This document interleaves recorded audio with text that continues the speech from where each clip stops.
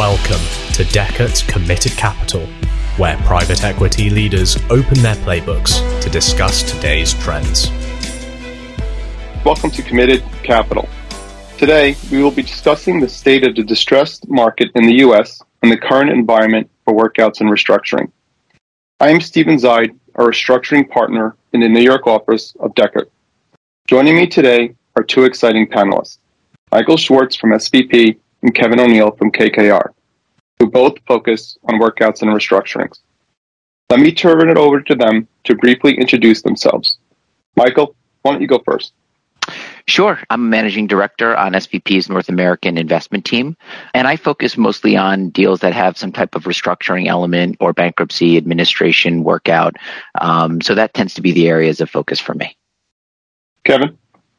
Yeah, thanks, Stephen, and great to be here with you and Michael. I am a director in KKR Credit. I'm on our governance, workouts, and restructuring teams, which is largely a portfolio management type of position. So I have done work in our liquid and our private credit positions, both structuring and dealing with workout situations, and also managing post-restructuring companies where we have an equity ownership position.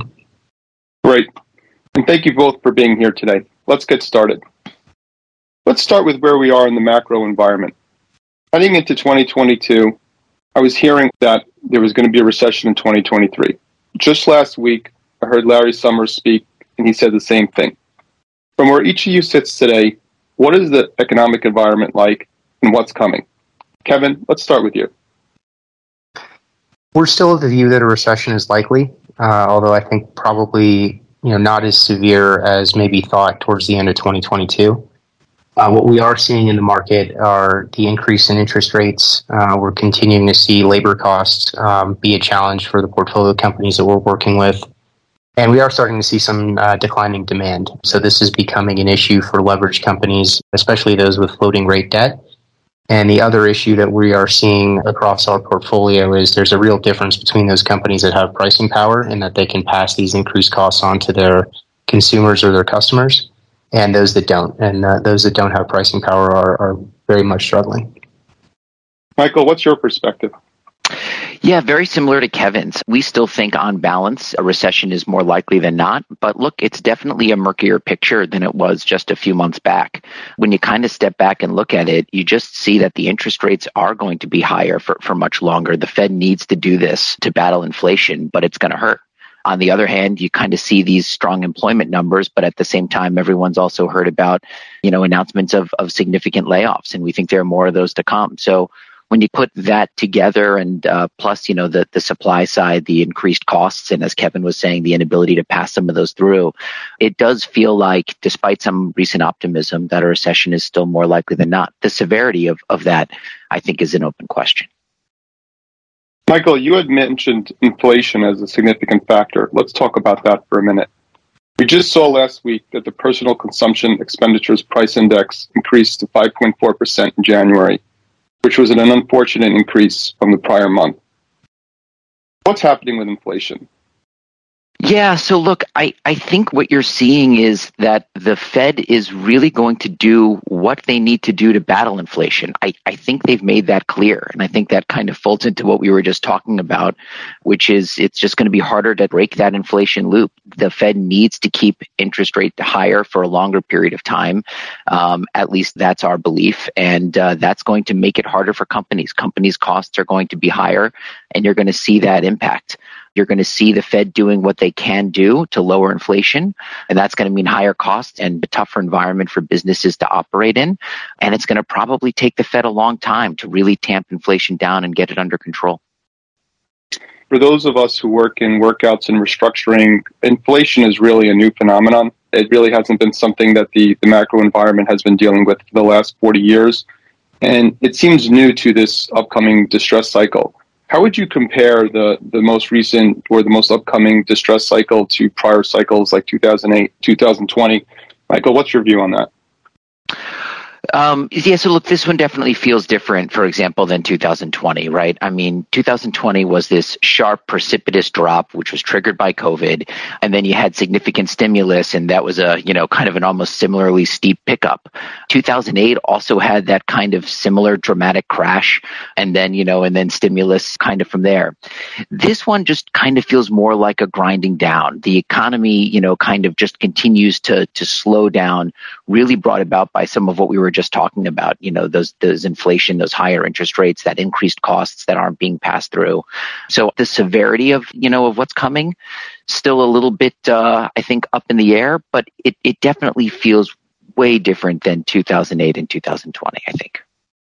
Yeah, I agree with that. Certainly that stimulus money that was there in 2008 and 2020 doesn't seem like it's going to be there. It seems like there's going to be money coming out of the system.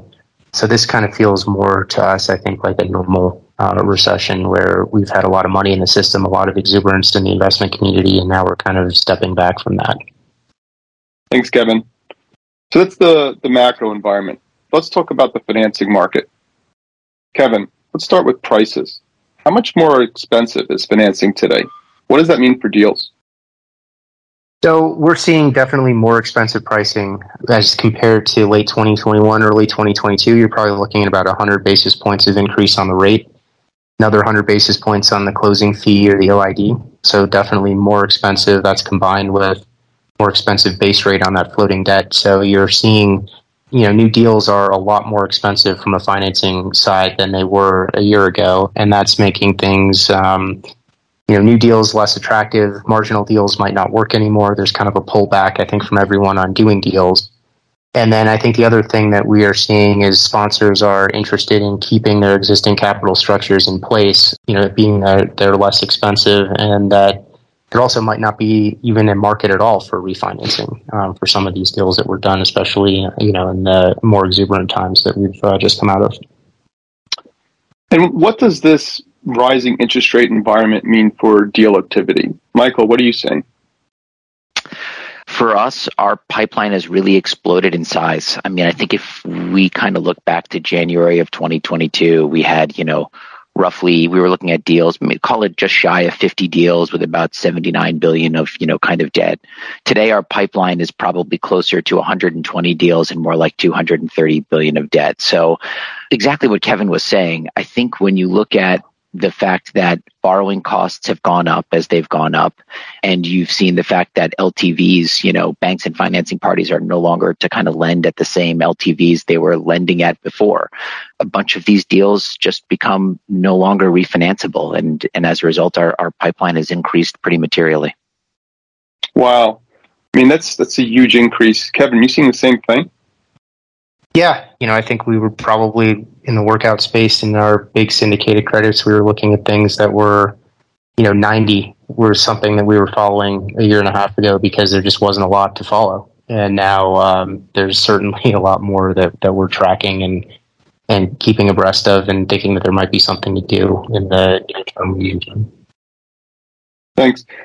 And thinking of other cycles, in 2008, a lot of the restructuring activity was focused on companies being over-levered. Now I'm hearing about liquidity being a main driver for restructurings. Kevin, how does that affect how you're looking at the current environment? You're really talking about leverage or liquidity as a catalyst. So if you have, we've been talking about whether there's an ability to refinance. That's the question of leverage. Can you get the same leverage on the business? Are you over-levered relative to what the financing markets are willing to provide you? I think that's what we saw a lot in 2008 was capital structures came up. They were levered at a certain level. The markets just were not willing to refinance those capital structures. That led to restructurings. I think what we are seeing now is, leverage is still important for refinancings, but we're seeing a lot of longer dated maturities, deals that maybe don't have a covenant structure. So you're not really testing leverage until you get to refinancing. What is becoming more of a catalyst in this cycle seems to be liquidity, and that's because of what we were also talking about earlier, where you have these very much increased borrowing costs. You have increased costs from labor, from other supplies, and companies are, finding that they were not underwritten to have that level of cash go out the door. So there's a need for liquidity, and it becomes a question of, is the sponsor willing to support the company with a liquidity injection, or is that going to be a catalyst for a broader conversation and perhaps a restructuring? And Michael, how about you? How are you seeing it? No, I think Kevin's exactly right. The real question is about the catalyst. And you have a bunch of Covey-like deals with long-dated maturities, but you have the increased costs that inflation has created and that higher interest costs have created. The companies don't have too many options. They can either get liquidity by trying to take on more debt, but a lot of these deals are not refinanceable anymore. They can try and get, equity injections from their sponsors, but sponsors aren't necessarily willing to put in more equity unless they really see upside. So that liquidity constraint has become the real triggering event here. In some situations, obviously, this has led to liability management transactions as well. You just mentioned liability management. I think that's a good segue to what I want to talk about next in the market, which is what many have been calling creditor-on-creditor violence in the current environment, where you see significantly more up-tier and down-tier transactions. Michael, how are you thinking about that, and how are you taking that into account when you're doing your investment strategy? Look, today, every deal that we underwrite, we consider the likelihood, the possibility of liability management transactions. And in fact, people think about this as really just a documentation question, but we don't think it's just a documentation question. Almost every syndicated deal that was done in the last several years is going to have some liability management ability in those documents. It's almost universal. So I think some of the other questions that you have to start thinking about is, what is the rationale of the sponsor? Is this something that the sponsor is going to want to do? There are costs in doing a liability management transaction. There are obviously reputational costs. There are also questions about, is a liability management transaction, is it going to work, or is the sponsor just kicking the can? Is the sponsor going to have to continue to put in a lot of work, even knowing that they're never going to get equity value out of this business, even if they are able to successfully implement an LME deal? So I think for us, it's something that we underwrite for every deal, but you have to look at it not just to do the documents allow it. What is the sponsor likely to do and why? And that's just as important a consideration. And how about you, Kevin? Obviously, at a very large institution all over the market, how do you think about liability management? Yeah, I think Michael said it very well. The main thing to start with is most of the documents that you're looking at are going to permit some form of liability management. So it is something that you have to think about. And I think that leads to the next question, which is, who are the creditors that you're dealing with? Who is the sponsor that you're dealing with? Are they parties that are willing to engage in that type of transaction? Some parties are more willing to engage in it than others. On both the sponsor and the creditor side. And then I think the real question here is, is the liability management transaction, is that exercise something that's going to make sense for the company? And I think what we look at there is there enough runway where the liability management transaction can happen, and before you have to have a refinancing, there are a few years in all likelihood for the company to recover? Or is it a short-dated maturity? If it's a short-dated maturity, the liability management exercise probably not going to be as beneficial to the sponsor because it's harder to extend that option. So it's definitely something we look at. It's something that we think is, very possible in the market. We've seen a lot of these transactions. We haven't seen a lot of them be successful, I think, is the other thing that I would point out here. I mean, I think Serta Simmons just filed. That's a big one. J.Crew, another one that we kind of use J.Crew as a euphemism. J.Crew didn't work either. So these liability management transactions, they're definitely a tool in the toolkit and something that we have to be aware of. But it's something that I think you have to kind of look at it more holistically than just the simple exercise of, do the documents permit it, because the documents are almost always going to permit it. Yeah, I think that's a very interesting point that, with maturities being more long dated these days and in this current cycle, how do you think that affects the current environment? Are we going to just be seeing a lot more amend and extend versus lenders exercising their rights to collateral as in prior cycles? Kevin, what's your view? I mean, I think that there's definitely going to be more of a willingness to see if a deal still makes sense, if there's more of a runway on it from the sponsor perspective. And that can kind of take two forms, I think. The one we've been talking about is the liability management exercise, where they might decide, okay, we're going to do a liability management transaction, and that's how we're going to solve whatever issue we have, and then we'll have some time on the back end to grow into our capital structure, and that's kind of like a coercive amend and extend. I think the other thing that we've seen is sponsors are more willing to put capital to work and to support the businesses with capital than perhaps they would be if it was a shorter dated maturity, because hopefully sponsors are still believing in their thesis and these deals that weren't done so long ago. And they're thinking that some of the issues that we're dealing with, the inflation, the increased costs, that these are more transitory in nature, and the sponsor can just kind of put some more money in. The lenders can all get around the table and say, okay, we're going to keep supporting this and we're going to believe in this, and the sponsors are going to de-risk us a bit. And that's how we're going to end up saving this deal. So we are seeing, I would say, more of an appetite for amend and extend because there are longer dated maturities. But it's still, these are still negotiations, and every situation is still, company by company. That's interesting. And Michael, what are you seeing aside from liability management? What are sponsors doing to shore up the balance sheet and improve their economic prospects?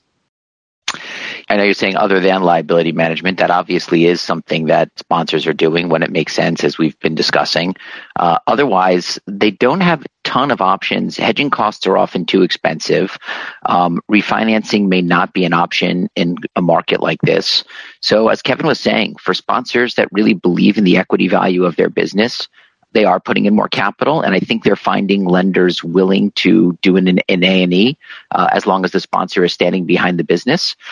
You've also seen some of these, rescue financing to help shore up a company's balance sheet, and that can make sense for a sponsor that's really trying to bridge some type of near-term liquidity issue and has collateral that's available for a transaction like that. Let's move on to opportunities. Michael, what excites you about the current investing environment? What we were talking about before, the opportunity set is so much greater today than it was a year ago. We're also looking at many more control opportunities than we were a year ago. And a lot of these opportunities are in types of names and industries we know well, whether it's packaging, airlines, industrial businesses. The other great thing about it is that the quality of these businesses, it's just so much better than what we were seeing a short time ago. These really are good businesses that all of a sudden faced these kind of increased cost structures because of interest rates and inflation, but fundamentally they're sound businesses. And as a result of that, restructuring is exactly what they need to delever their balance sheet and put themselves on a good path to go forward. So that's really exciting as well. How about you, Kevin? I would echo a lot of what Michael said. Most exciting thing that we're seeing from a portfolio management perspective is the companies that we're seeing that are stressed tend more to be good businesses that have a reason to exist. Maybe there have been some missteps, but there are things that can be done to turn these businesses around and make them healthy again. And I would say, I've been at KKR for about 5 years, and I'd say the first 4, when we were looking at a company that needed a workout transaction, it was a pretty dicey business in most of those situations. And now we're seeing opportunities where, we have done a lot in our portfolio workout and governance team to be prepared to own businesses if we need to. And we are seeing, kind of an opportunity to do that. It's not our first choice. We're not a loan to own shop, but we have the ability to do that. And when you see transactions where the prospect of ownership doesn't seem so bad, that makes the whole backdrop of the negotiation a lot easier from a creditor perspective. Let's get a little bit more granular, focusing on sectors. Michael, what sectors do you find most interesting or challenging?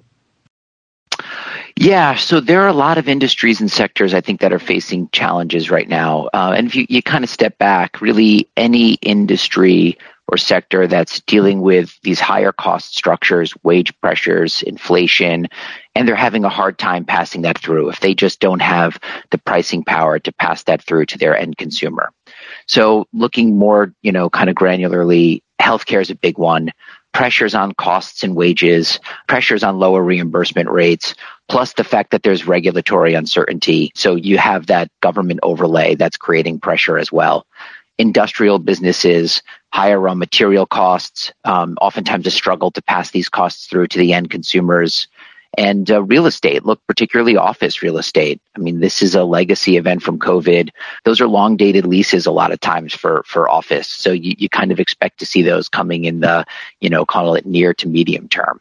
A bunch of other industries as well, but I think those are just some of the key ones that we've been focusing on.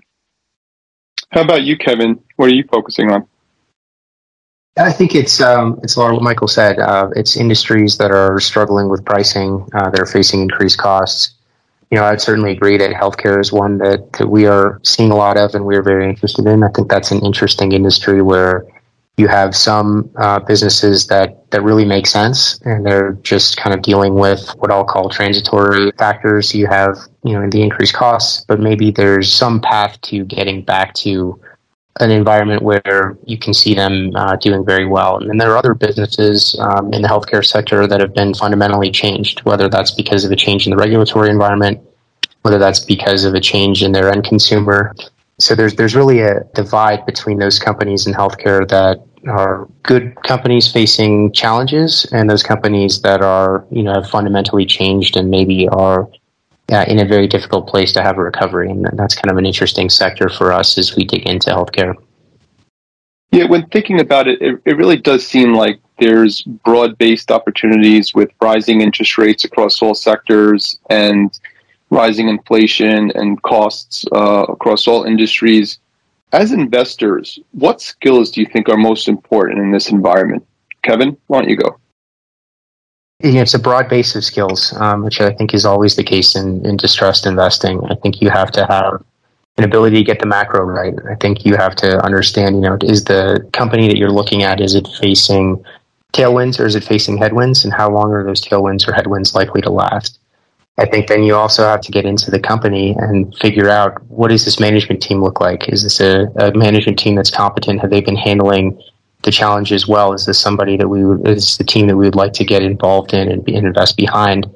And then, just the basic unit economics of the business, I think, is something that often you need to understand, like, how does this company make money? And will they be able to continue to make money in a variety of scenarios that you run against? So it's really a broad base of skills, but I would say the most important are the ability to really go into a company and understand how it works and how it's managed. How about you, Michael? Are you seeing it the same way? I agree with Kevin, and I think one of the points that he hit on in particular, just that operational expertise. To me, I think that's key. If you're going to be in a debt for equity restructuring, if you're going to end up owning one of these businesses that's dealing with the headwinds that Kevin's talking about, that so many businesses are dealing with right now, you really need to be able to own that company and expect that you're going to be running it for several years. So making sure that you have those resources to be able to do that, I think, is key for an investment to be successful. It's not enough to go through the bankruptcy process. You have to make sure, of course, at the end that the company has a right-sized balance sheet and that it has ample liquidity in order to improve, put in whatever CapEx. A lot of these companies have deferred or delayed CapEx that needs to be funded, making sure that the business has sufficient liquidity to run. So I think all of those are really necessary in today's environment. Yeah, I think that's a good point, Michael. What you said about the right sizing of the balance sheet, I think that's kind of the fundamental here, is when you're going through one of these transactions, whether it be a full workout, an LME, whatever it may be, I think what you're looking at is you're hopeful that at the end of this, you have a company and a balance sheet and a capital structure that sets the company up for success. And I think you have to realize, as you're going into one of these transactions, whether you're taking control of the company or whether you're remaining a lender to the company, that that's the end goal here. There's a lot that goes into that, and a lot of different inputs that go into that, but that should be the end goal. And as we're wrapping up here, I think I'd like to just finish with the biggest challenges for investors in 2023. Michael, how are you thinking about that? Yeah, well, I mean, look, the opportunity set's grown so much now that doing exactly what Kevin was talking about before, digging into these businesses and figuring out which opportunities you're supposed to focus your time and attention on, which of these businesses are good and are going to make it and are really kind of worthwhile of the time and effort to kind of do the work and to make an investment. Sorting through this large opportunity set is a challenge right now. The other side is the operational side of the business. So whether it's an existing portfolio that you have or looking at, owning a new portfolio company, the operational sides of the business is very challenging, especially with some of the uncertainty that we were talking about before in the macro environment. So I think just creating strategies for businesses during this time period to succeed, properly engaging with the management teams, and making sure that they're incentivized, that all is just a core piece of the strategy and is a challenge that you're dealing with right now. Yeah, I see it very similarly to Michael. the opportunity set is a lot greater in distinguishing between which situations are opportunities and which situations are things that you kind of just need to manage is a big factor. And then I think that going in, understanding the operations of the business, making sure that the plan and the strategy that the business has going forward is appropriate for the general business environment that they face, and making sure that the management team is ready to adapt to what is probably a different environment than what they've been seeing for the past 2 years or so are very important things, and things that you have to get right as you're going through the cycle. Yeah, it sounds like we could all agree that this is a very interesting cycle, and there's going to be a lot of opportunities here, and there's also going to be a lot of risks dealing with this environment, which I think none of us have seen, and the U.S. economy has not had to deal with in at least 40 years.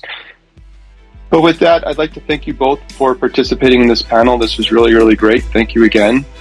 Thanks for having us, Stephen. Thanks. Great to be here. Thank you for listening to Dechert's Committed Capital. Please subscribe, and for more information, visit dechert.com.